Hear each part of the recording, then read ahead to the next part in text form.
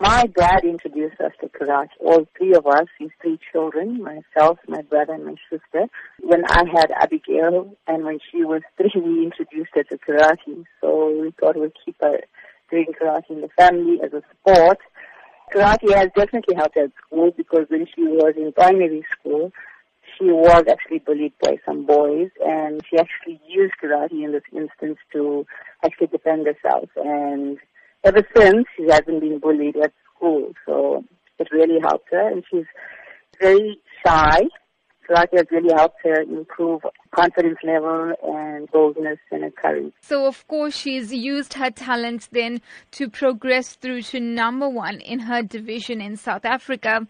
How significant is that achievement itself? At the moment, it is the highest achievement in South African sport. Obviously, she is going to receive a Croatia colors representing South Africa for karate in this event. And well, there are a number of students that have been selected, and she is actually one of them.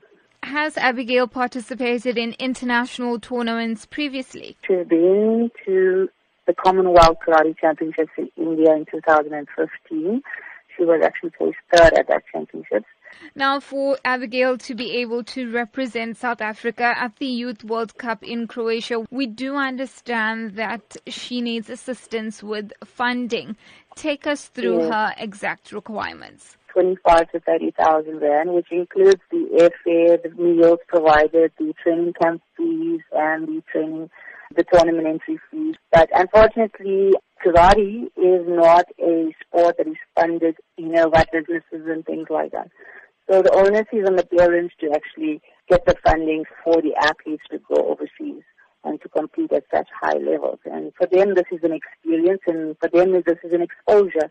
So every parent would like for their kids to actually, compete at an international level. We have actually got until the end of May to come up with the finances to send Abigail to Croatia.